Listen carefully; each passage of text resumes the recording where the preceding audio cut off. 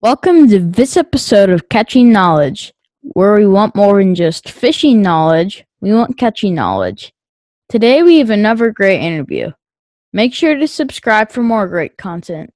Derek Deershua is from Missouri, like Chad Wakeman and Pat Bowden, who I interviewed a while ago. You should totally go back and listen to those interviews.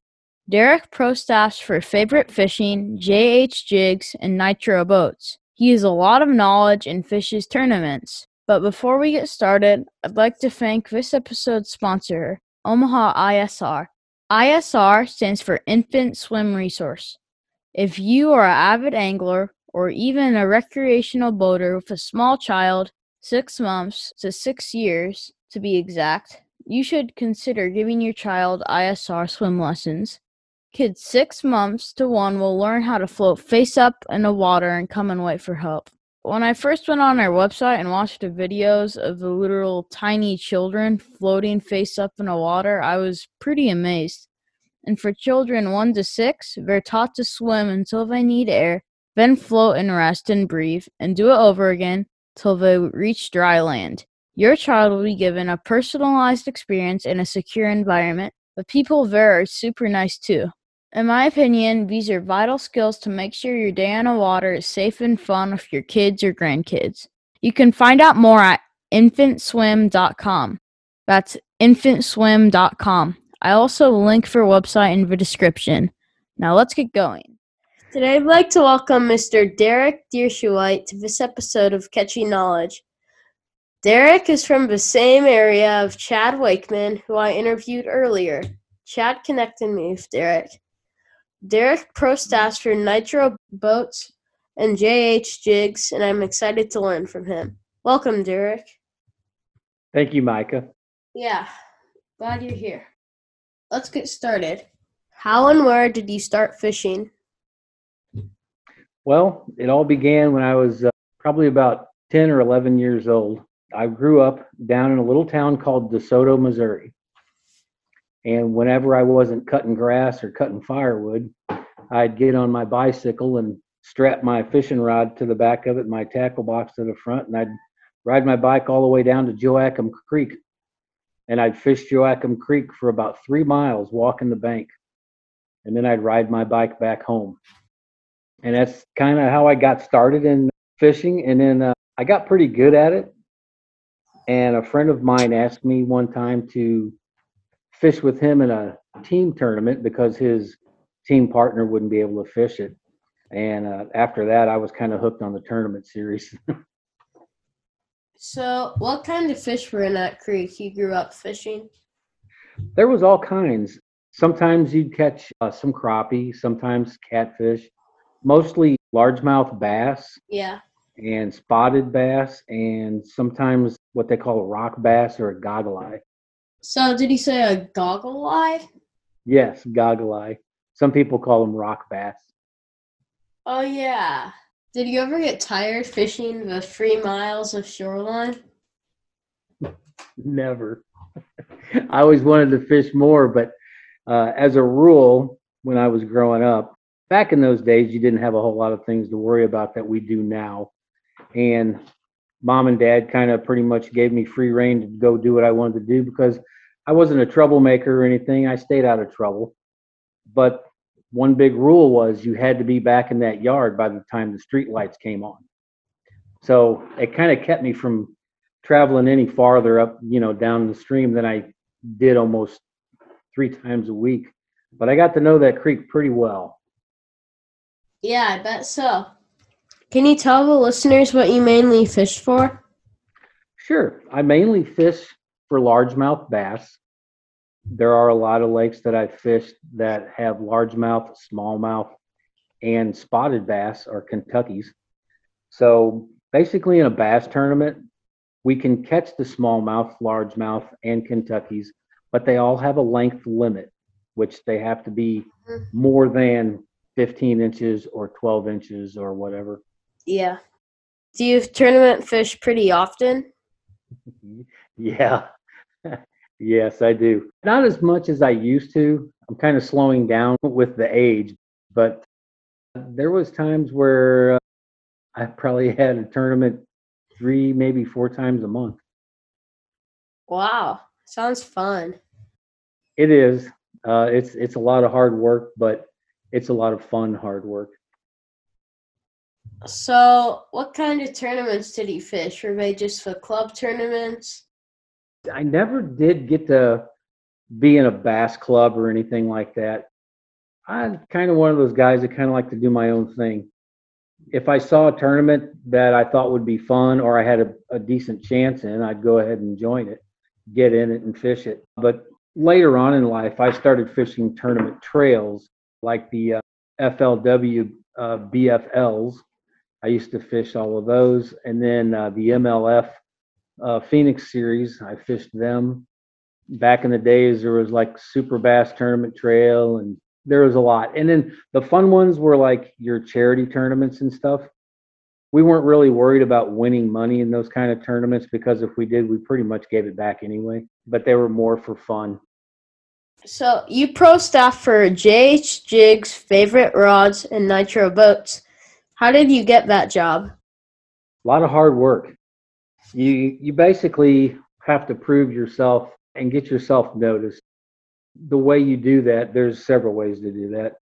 You can get yourself noticed by winning a lot of tournaments, which I didn't do. I did very well in a lot of tournaments, but I've only won a few. Being a people person, somebody that's easy to talk to, and somebody that's knowledgeable of the products that they're representing and the companies they're representing. Pretty much got my foot in the door for a lot of different things. People see that you're a good promoter and you're a good people person, they'll give you a chance. And then it just kind of blossoms from there. So, what kind of jigs does JH Jigs make? I haven't really heard of him. JH Flippin' Jigs is actually a very good friend of mine. His name is Jim House, hence the JH.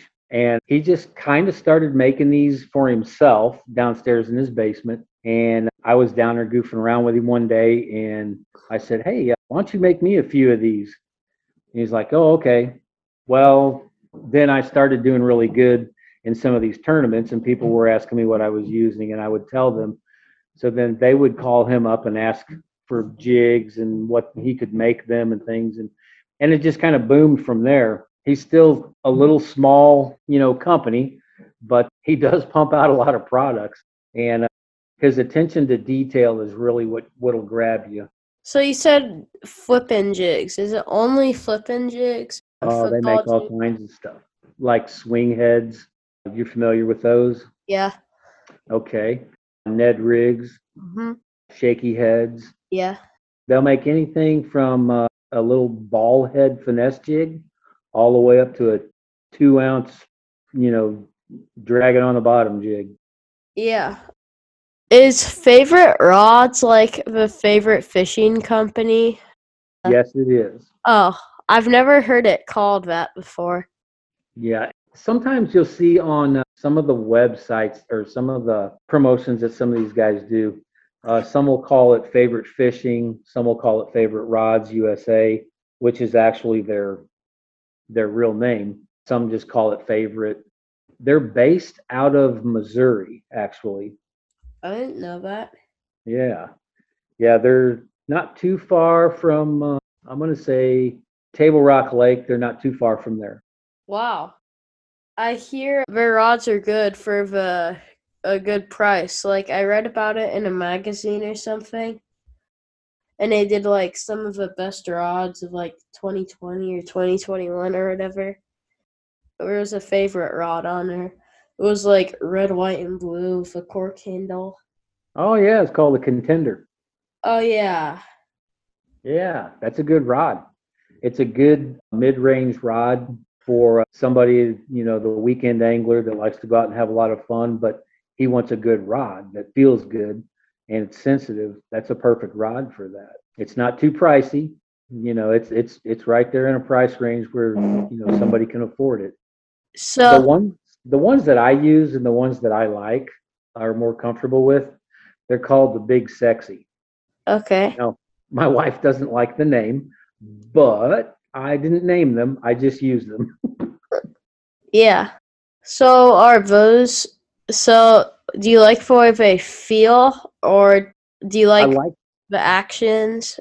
yes, the action of the rod is basically the weight, of course. It's a light Yeah. rod. The parabolic bend in the rod, depending on the length, the feel of the rod, and the grip, where your reel seat and all that is, where it mounts in there, how you hold that in your hand all day long.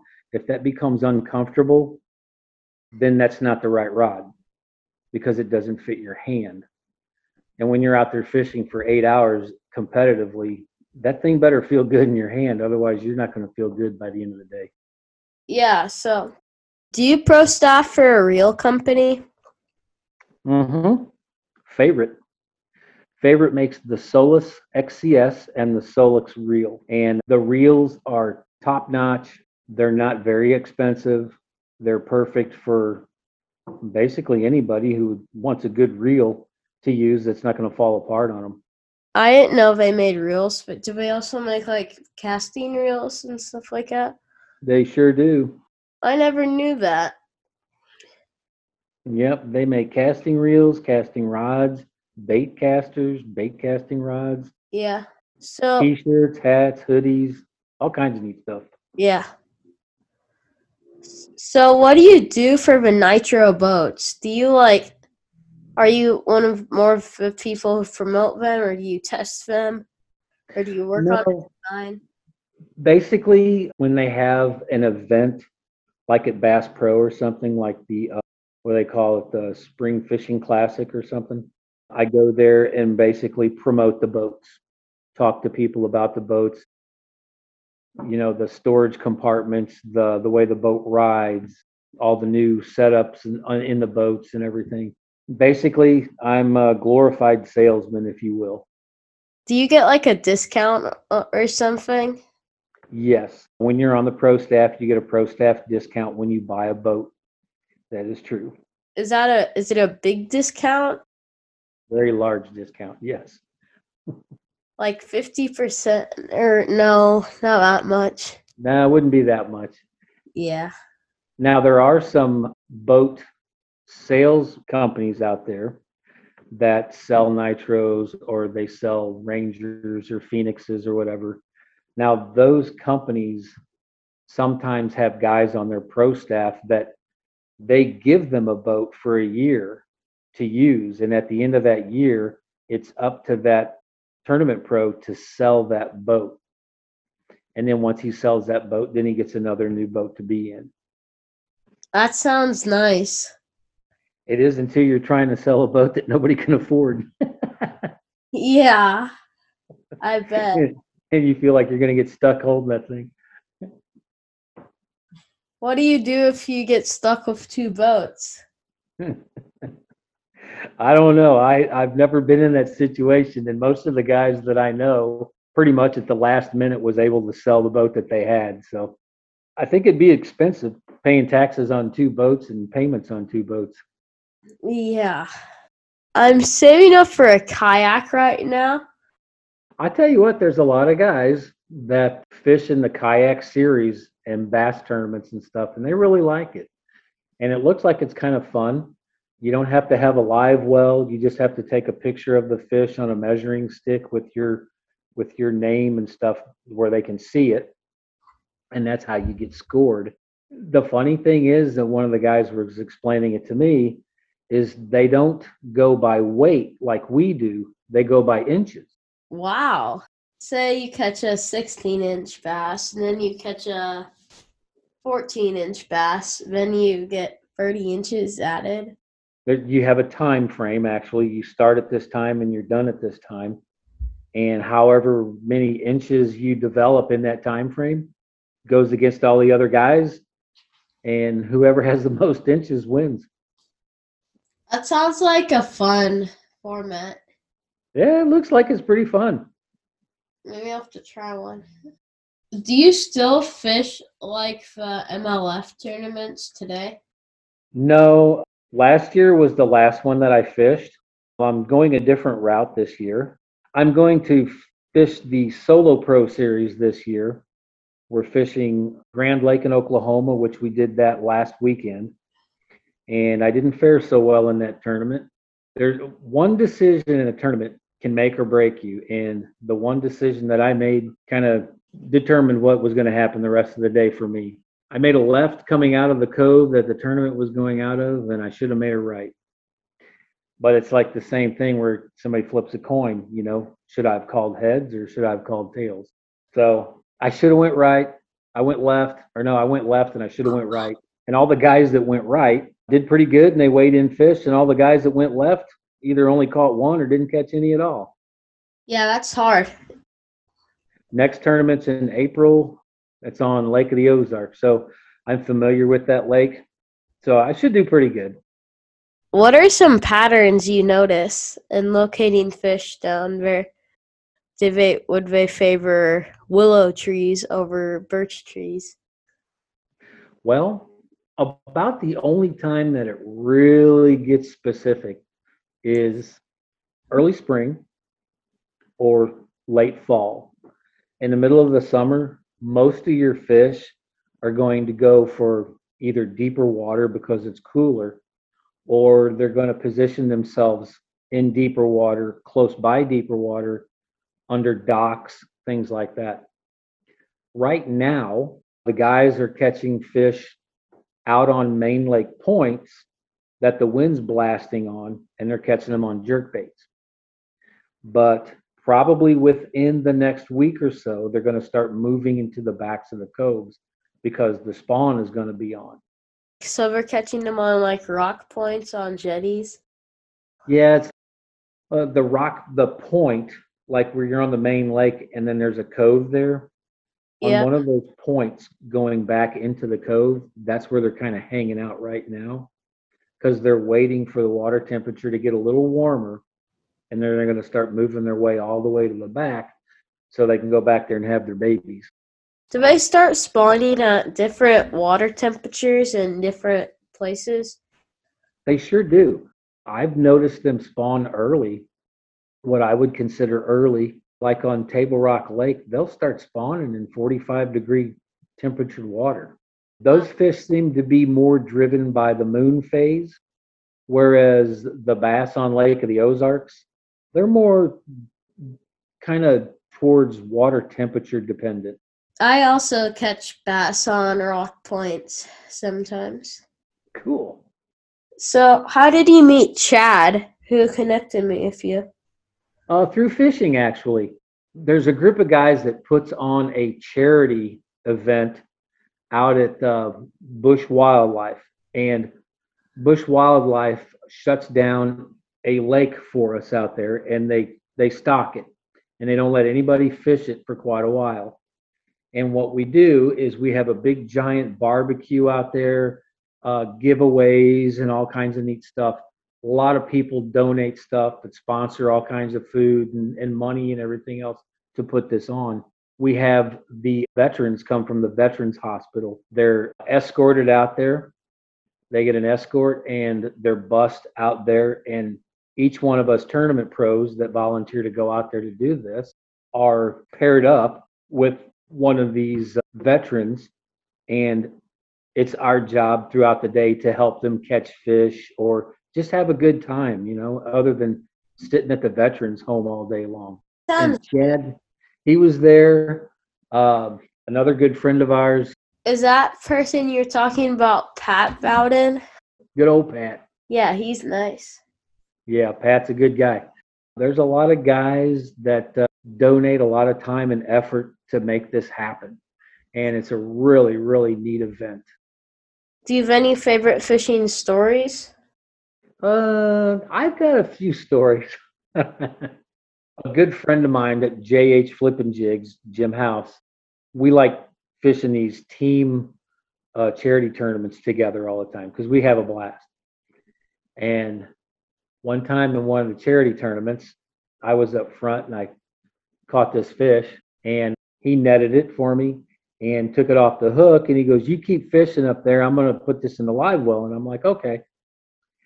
So I'm up there fishing and I hear no, splash. And I was standing there and he goes, "You don't even want to turn around and look."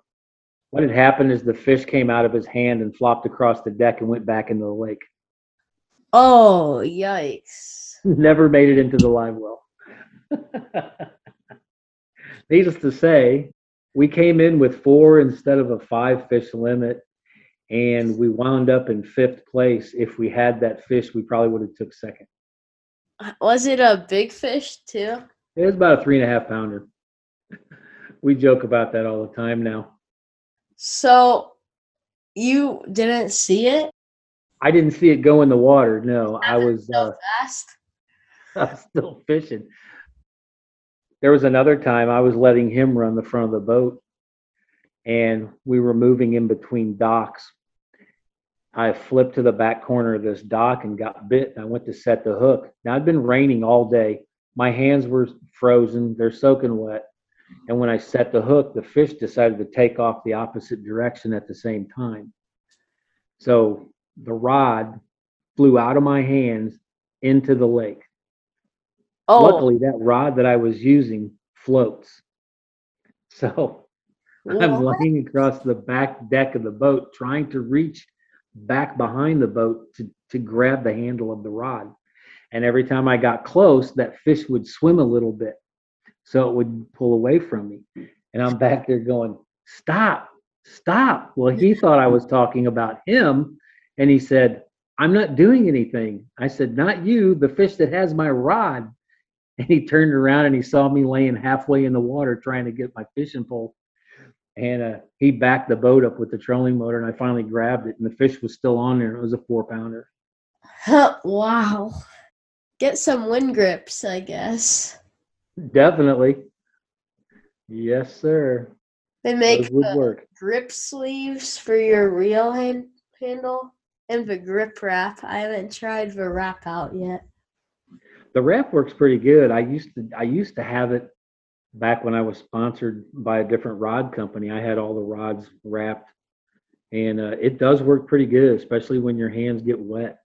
It grips pretty well. I don't have any of my new rods wrapped with that. Maybe I should, or maybe I should have like a lanyard on there wrapped around my wrist or something. Yeah. I interviewed Skeet Reese, and he says he personally doesn't like wind grips. Some guys think that they add a little too much bulk to the handle of the fishing rod.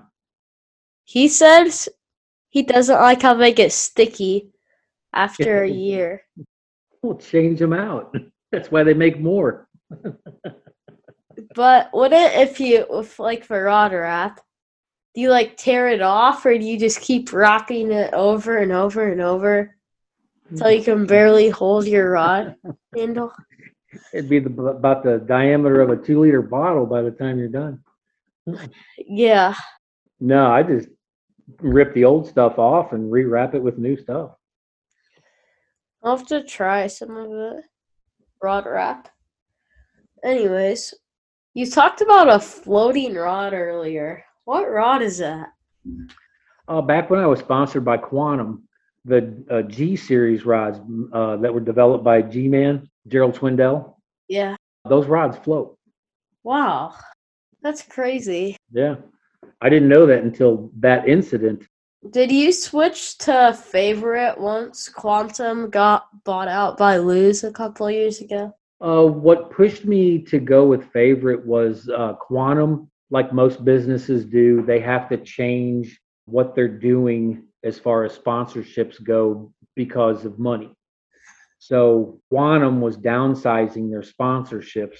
So if you weren't like one of the big tournament pros or something like that, they were either cutting your sponsorship down or dropping you altogether. And it was kind of funny because 2 days before I was picked up by Favorite, I received a letter in the mail from Quantum letting me know that this was going to happen. And it was before tournament season even started, so it was not a big deal. Then we had the boat show in downtown St. Louis, and I seen that Favorite had their big trailer in there, and I walked over there and was talking with a few of the guys, and they gave me a contact to contact and send a resume to, and I did, and that's how I wound up on Favorite's pro staff. When Quantum, you were talking about how they were cutting people's sponsorships and making them smaller. Was Mhm. that before Luz bought them? I think it was right before Lose Bottom. I believe it was. They were trying to do everything to try to, I guess, save the company, save the business, and that. When you're a tournament angler and you have sponsors that do stuff like that, the one thing you have to learn not to do is take it personal, because it's not personal. It's strictly business. And the one thing you have to keep telling yourself and remind yourself is these people are in business to make money. You're not friends, you're not buddies or anything like that. You're strictly a employee in a way, if you will, and a representative of that company.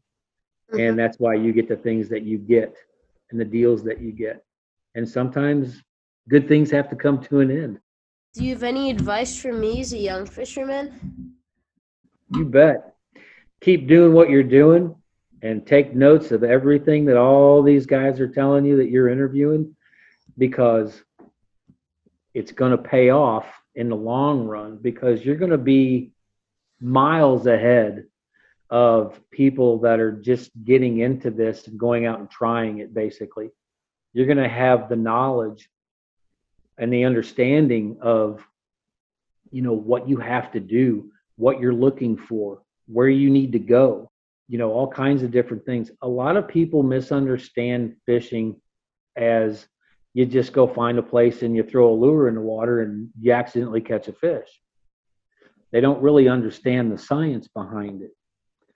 So the science is the water temperature, the water level, water color, what time of year is it, the moon phases, what's happened, in days prior to your tournament. Did it rain all week? Was it cold all week? Was it warm all week? All these are factors that you have to take in consideration when trying to figure out where you're going to go catch fish. When I interviewed Denny Brower, he told me that back a long time ago, when they had the Bassmaster Classics practice period, like a month before the tournament, and I thought that would make it hard because everything can change. It Especially can. because the classics in springtime, most fish could have moved. True. But those guys like Denny Brower, they've been doing it so long that they know that if they go to specific spots on the lake and they find fish during practice, if anything changes, they know what time of year it is and what those fish are going to go do. So Yeah. they know where to go look for them. And the funny thing is, when you go someplace on a lake and you find schools of bass in certain areas, more than likely they live there. So they're either going to move up in the water column or down in the water column or into the back of their cove.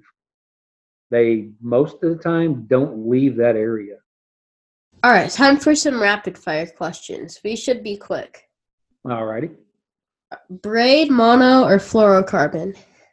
Mostly fluorocarbon. Favorite fish to eat? Crappie. Biggest fish you ever caught? Biggest fish I ever caught was 11 pounds. It was a largemouth bass. It was on a gated community lake.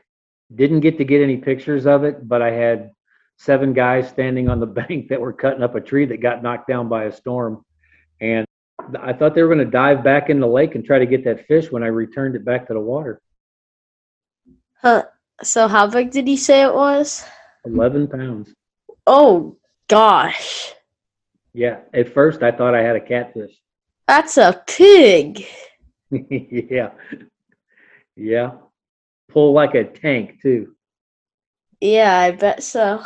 So did you, stick your hand in its mouth when you pulled it out of the water? I sure did. I didn't want to lose it. Yeah, that's not a bass you want to boat flip. No. No. And it was kind of funny. There were some lily pads that were about 4 feet out from the bank. And I was throwing a Bass Pro Sticko, green pumpkin colored, weightless. And I threw it back behind the lily pads and I felt it go tink, tink, tink, tink, tink, like a bluegill bite. And I'm like, cotton picking bluegills. So I went to pull on it, and I'm like, oh man, I'm snagged. So I'm trying to pull it, and all of a sudden it starts pulling back. So I set the hook, and when I did, it felt like I set it in a stump because it didn't move. And it just took off, started swimming away from me. Wow. Yeah. How many times do you think you could have fit your hand into its mouth? I probably could have made 2 fists, and it would have fit in there with no problem. Wow. Probably a little Nerf football would have fit in there. Gosh. Smallest fish you ever caught? Yeah.